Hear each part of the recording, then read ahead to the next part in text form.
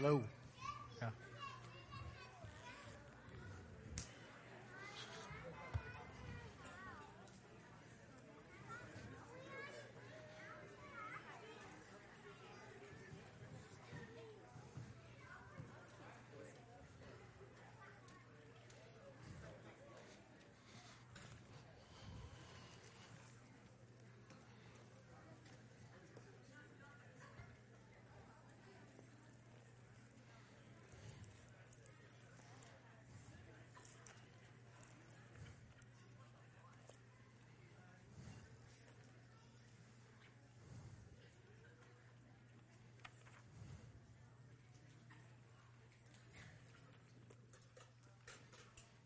Good morning.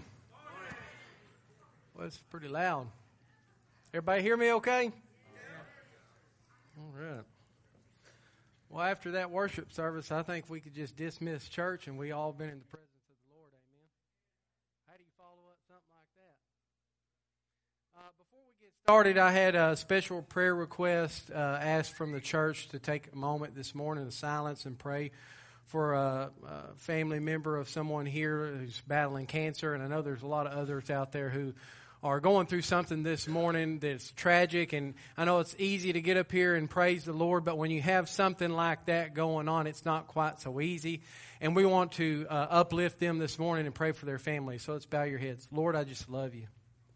God, we just, this morning, Lord, as we come and praise you, Lord, we lift these family members up to you. We lift these ones up who are struggling, Lord, and we all have our struggles, Lord. And I just pray that as sickness and things try to drag people down here, Lord, that it's a constant reminder, Lord, that we are living in a fallen world. God, and that we hope for and we long for your return to redeem our bodies, Lord. God, I thank you that we do have hope in you, Lord. And I pray most of all, Lord, not only for healing and things like that of these people, Lord, but I pray they know you. I pray that they would see how good you are this morning. Lord, I pray that your word, Lord, would penetrate our hearts and our minds as we open your word. Lord, I pray that this message, Lord, would not be about us, but that we would focus on you and what you would have to say, Lord. God, I pray most of all that we honor you, Lord, and we thank you for dying on the cross for us. It's in Jesus' name. Amen. All right. If you have your Bibles this morning, we're going to be looking in Romans chapter 12 at one verse there, but also if you want to go ahead and turn over to Hebrews chapter 11, put you a bookmark or a place marker there. We're going to turn there as well, if I stick to my notes. But I was told by my wife that when I stick to my notes, I repeat myself over and over trying to collect my thoughts and to just preach from my heart. But when I do that, a lot of times you may be here a while. So Hebrews chapter 11, put you a bookmark or a place marker there. And then we're going to look in Romans chapter 12. But I want to speak to you this morning. I just want to talk to you and be honest and real with you. Because a lot of times when I get up here or others, our pastors, our teachers, they teach a class or you preach a message, you know, you'll hear the messages, and I've preached them myself where, well, you know, if you live by God's word and you apply this to your life, then this will happen. Your marriage is going to be healed, you know, or restored. You know, all of these blessings will come to you in life, and that is correct in a sense, but in a lot of ways it's also not true. And so I want to talk to you about that this morning, because I don't want you to think as I get up here and I preach a message that I got it all together. Amen. That, man, my life is just so great so I can get up here and just praise the Lord and preach a message, and that it's not resonate with you this morning. Because a lot of us here, if we're truthful, a lot of you here this morning told some lies this morning, because when you came in, people shook your hand and said, "How you doing?" And said, "Oh, I'm doing great." And that really wasn't truthful, because a lot of us are struggling. And I'm going to be honest this morning, I ain't doing that well. And yes, I said I ain't. I'm redneck. Amen. I was homeschooled, project, so hey. I love homeschool, so. But listen, the truth is we all struggle in life. We all have things going on, whether it be sicknesses, illness, whether it be financial troubles. Even as believers here, we have a gospel that's preached around a lot of times that when you become a believer, when you profess Jesus, walk the aisle, do these things, that life's just going to get better. And that's just really not what the Bible talks about. Matter of fact, Jesus says, those who strive to live godly shall be persecuted. Every book in the Bible, I just listened to a message this week where a pastor took in New Testament, he said, we like to take and pull one scripture out and take it out of context. And because one guy was blessed with this, then we want to try to apply that to our lives. But he took every book of the New Testament and he pulled scripture out of every book from Matthew to Revelation. And in every book, there's a pattern there that goes on and says, hey, you as believers, you who are going to pick up your cross and follow me because the world hated me, and they're going to hate you. You're going to have persecution. And a lot of times we think of persecution as just someone trying to kill us, but it's not. It's just people trying to ruin our witness, trying to bring up our past. It's all sorts of different areas in our life where we face persecution. And also just struggles and trials in our lives. We're as children of God, okay, when you come and you accept the Lord Jesus as your Savior, that you trusted in Him, that He died on the cross, that He was buried and He rose again. That's the gospel. When you trust in that, you're saved eternal, and your life does get better because you have the Holy Spirit that comes now and indwells in you. See, listen, when we're born now, we're born spiritually dead, okay? We got some major issues. When we accept the Lord Jesus and He comes and lives in us, we are born again. That's what He talks about. And our lives do get better in that sense because now we're not alone. We're going through this life with Jesus living in us. But I want to talk to you about, because even though our spiritual man has been reborn and has been bought and purchased, our old bodies, our flesh, the things that we face in this life are still passing away.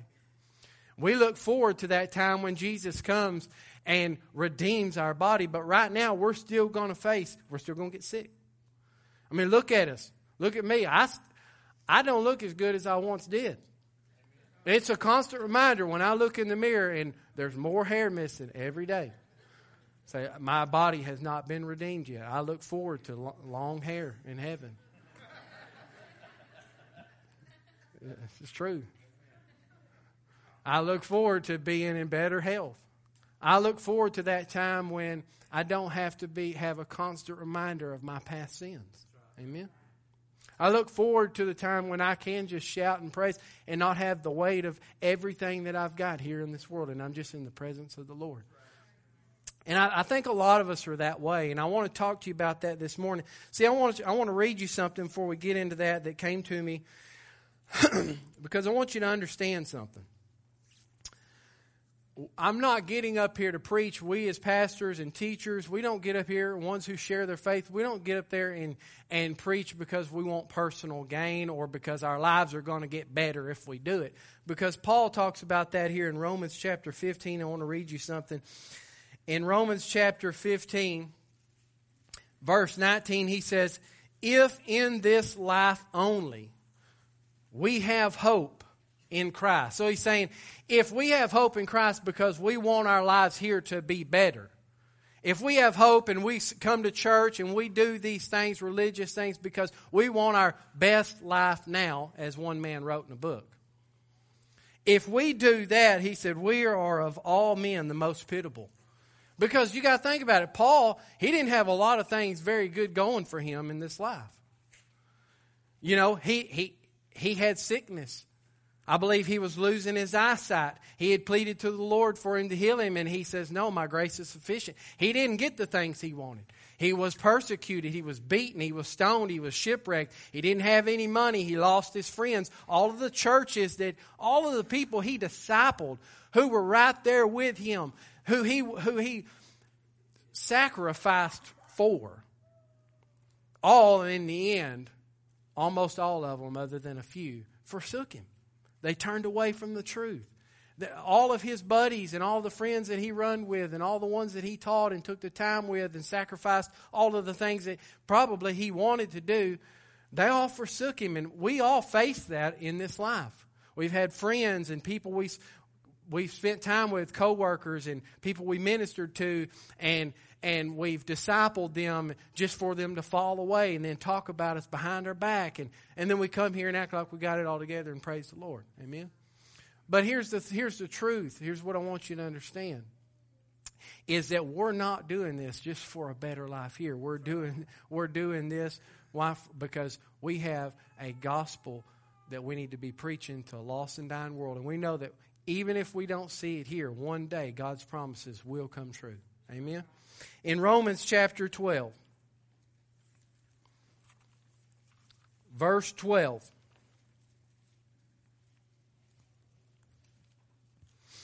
He speaks to us about this. He's talking about to believers here, and he says, Romans 12:12, rejoice in hope. To be patient in tribulation or affliction, depending on the version of Bible you have. Continuing steadfast in prayer. Now, I want to focus on two words here this morning. Now, I'm going to use the word affliction instead of tribulation. It's basically the same definition and meaning. But I want to mention the word affliction here this morning because to me it resonates a little more with us, because we can all say, hey, we are facing some affliction, some trials, some problems in our lives. A lot of times when we use the word tribulation, we just think about the tribulation period. But this is something that's personal to each one of us. And I want to look at two words, affliction and patience. And hopefully to encourage you this morning. Now the definition, I looked these up, and the definition for the word affliction means something that causes pain or suffering. Another one was persistent pain or distress. How many of us have facing some struggles?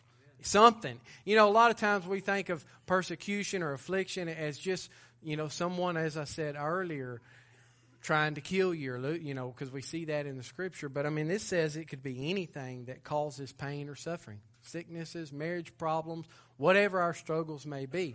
They may vary here, but we all are the same in the fact that we're all going to face it. And he says that, he points it out here, that you're going to go through that as a believer. You're going to face many times of pain and struggles in your life. One I liked was a mysterious problem. That was one of the definitions. A mysterious problem. Sometimes we don't know what the heck is going on. Sometimes we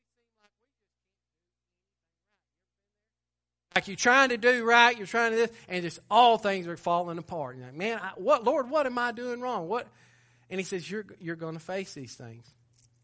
And then when we go through these troubles, I think about like he says in 1 Peter, because we always like to think when we're going through this, like, Lord, why am I doing? Am I the only one? I'm trying to serve the Lord. I'm trying to do right. And why is all this stuff happening to me? It's like you feel like you're the only one at that time. I look over here at so-and-so is being blessed. They got this really nice job, and I'm struggling. I can't even afford to pay my light bill. You ever been there? In 1 Peter, he talks about this. He says, don't think it's something strange that you're being persecuted, that you're facing these trials, because it's going to happen. Now, in looking at another word here, the definition or another word was patience, or to be patient. In verse 12, I'll read again. It says, rejoicing in hope, patient in tribulation. Now, if you look at that word patient, the patient definition of that is to be able to accept or tolerate delays or problems or suffering. And now it doesn't say you're going to be exempt from. It says you're going to have to be able to accept it. Now that's a hard thing for a lot of us to do. A lot of us here don't have patience. We want it now.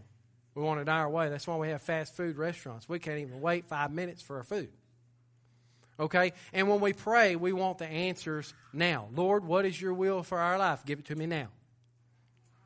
Lord, my loved one is going through this trial in their life. They're sick and they've got, all these things. We want you to heal them now. And he said, that's not always the case. And we need to be able to accept that if the Lord doesn't answer us now, that one day His promises are true and they will come true. If we don't see the rewards now, we're going to see them later. A lot of times when we minister to people, whether it's the lost, someone we don't know, and we preach a message and you just know somebody's going to come down the aisle and get saved, and then nobody responds, and then you leave out here and you're discouraged. Like, I'm going to quit. It's in them times when you want to quit. You say, Lord, I'm not going to do it ever again. I remember the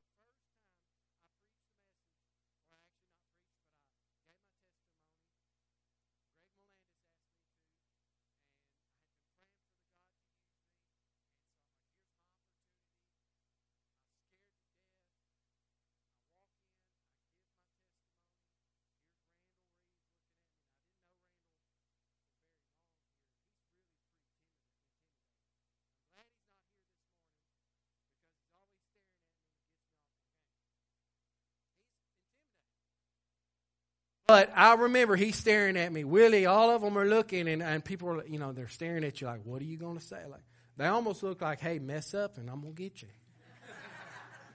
But I gave my testimony, and I talked about some other things that the Lord had laid on my heart. And I swear during the whole time I blacked out. I don't remember anything I said. When I came to, I just looked at a bunch of people staring at me with like, you just bombed it. When I left, I said, Lord, I quit. I said, I'll never do it again. I was discouraged. Nobody said anything to me that night. Nobody said, hey. And not that I'm looking for that recognition. But when you pour your heart out, you want somebody to respond. You're like, I want God to use me. And when you don't see anything happening right now, you feel like God didn't use me. And so I left. And I was discouraged, and I said, Lord, you didn't use me. Nothing happened. I bombed it. I'm not doing it again. Don't ever ask me to do it again. Maybe make me a good voice I can sing. That didn't happen. I thought it did until I asked my wife. She said, no. Yeah. You ever done that? No, that's a rabbit trail. I've recorded it once and thought it was good, and then I listened. Oh, no, can't do that. Lord didn't change my voice. But I remember months later, this was months later, I was in another place, another church, and this young man comes in. He was about my age. I was young back then. And he come in, and he said, hey, do you go to Cedar Creek Church? And I said, yeah, I didn't know him, never saw him before. And I said, yeah, I do. And he said, man, did you give your testimony a few months ago at the church, at the men's meeting? I said, yes, I did. He said, I wanted to thank you. He said, I've been looking for you. He said, my friend brought me that night, and he said, I got saved that night when I went home. Just because we ain't seeing it now doesn't mean that God is not fulfilling the purpose. You know what I'm saying? Now, it's to be able to accept that whether you've got to continue to persevere and whether you're going to see the blessings now, you got to accept that even if you don't, even if you come to Jesus and life gets worse, that His Word is still true. That's what patience is. It's being patient, rejoicing in hope. Because what's the definition of hope? You all heard. It's the things that are not seen. Okay? We may not see them here. Your life may not get better. There isn't all these steps you take and your life gets better. Now, there is promises. Let's use your marriage, for instance. There is promises that if you live by God's Word, that He can restore your marriage and give you a wonderful marriage. There's many testimonials around this room about that. But that also takes two people. Here's the truth, God's honest truth. You might be the one following Jesus and the other one not, and your marriage never comes together. Why? Because God's not going to force the other person. Now, you just keep doing what you're going to do, and He will bless you. That's the truth of the Scripture. In Galatians, see, we got to.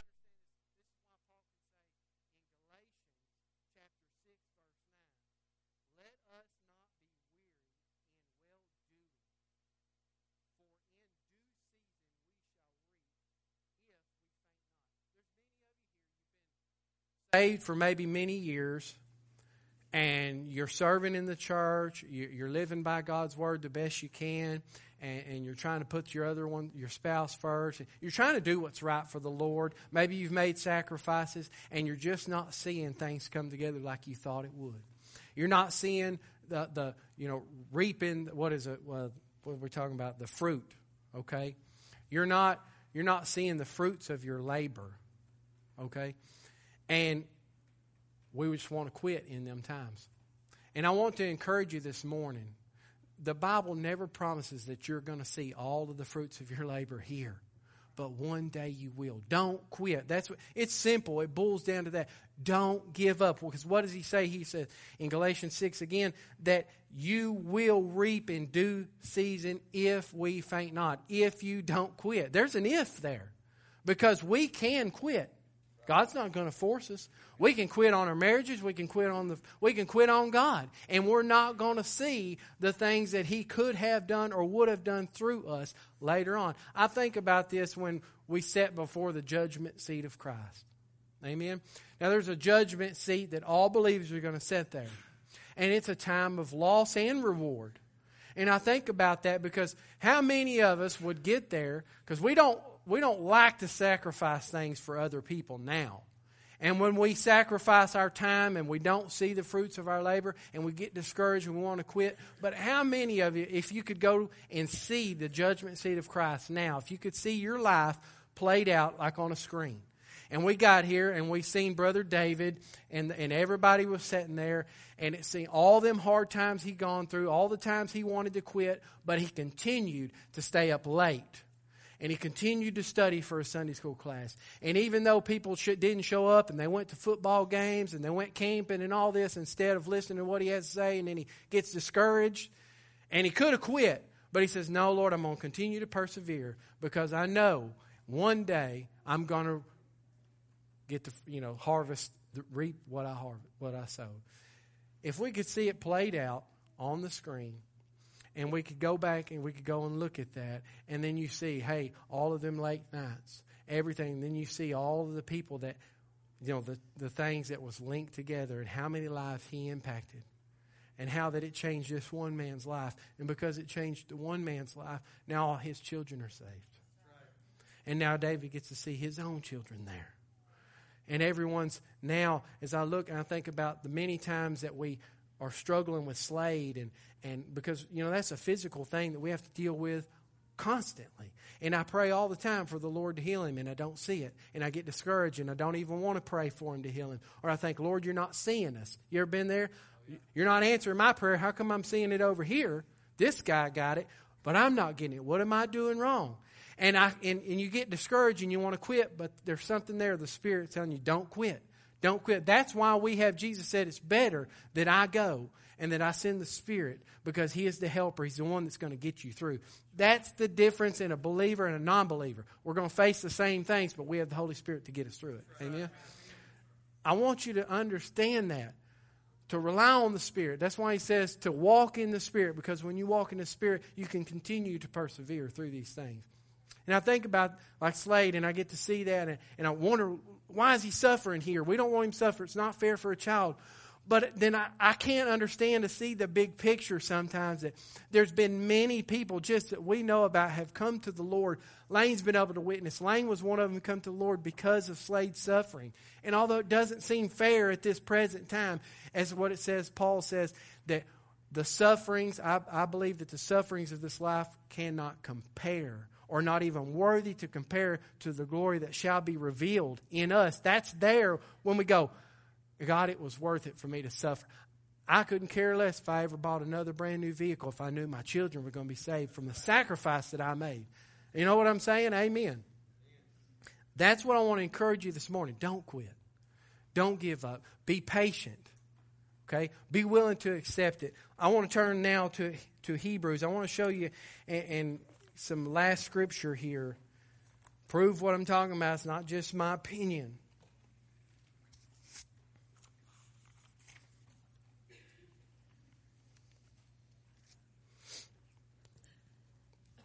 Hebrews chapter 11.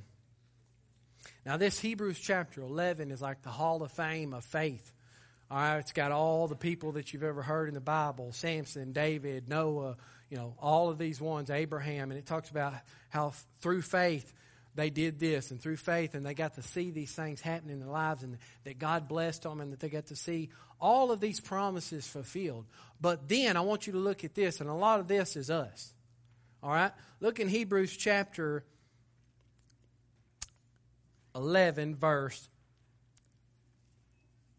35, and it says, after these things, after this faith, and the walls of Jericho fell down, and you got to see God blessing a lot of people's lives, he says, women received their dead raised to life. I mean, people were seeing people raised to life. That's a move of God. But then look what it says. And others were tortured, not accepting deliverance, that they might obtain a better resurrection.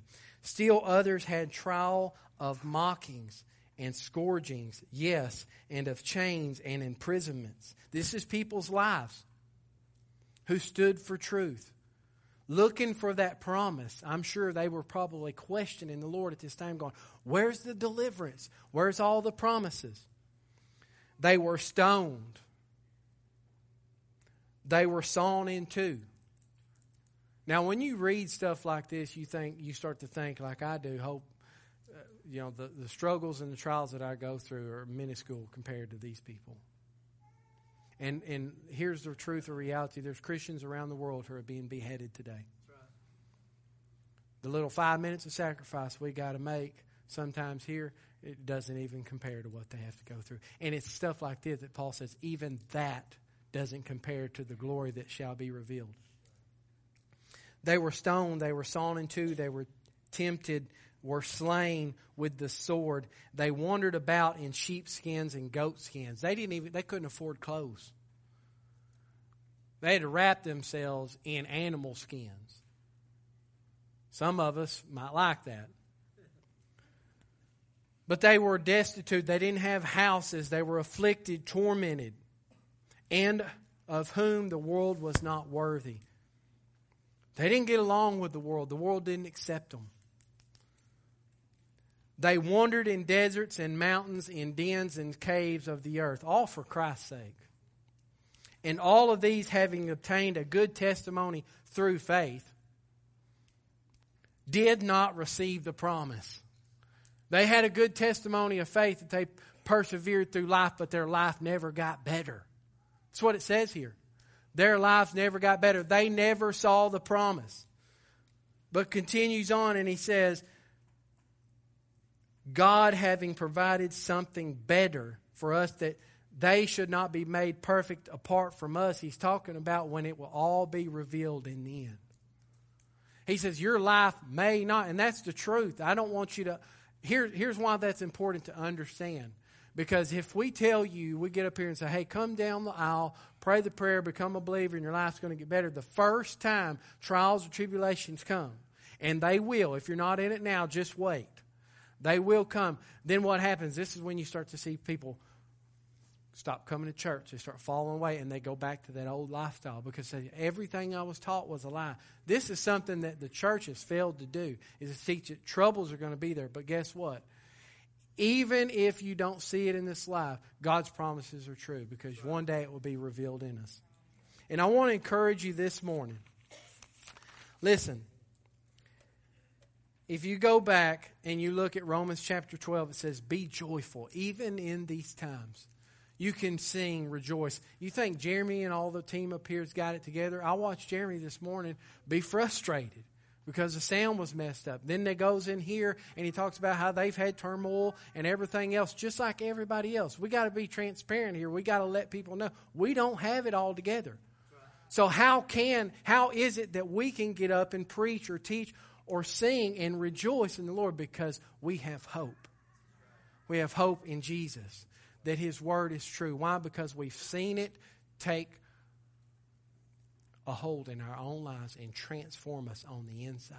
And even though my life may not get any better, and a lot of times the truth is, when you strive to live godly, things get worse. They get worse here. Because listen, we're not of this world.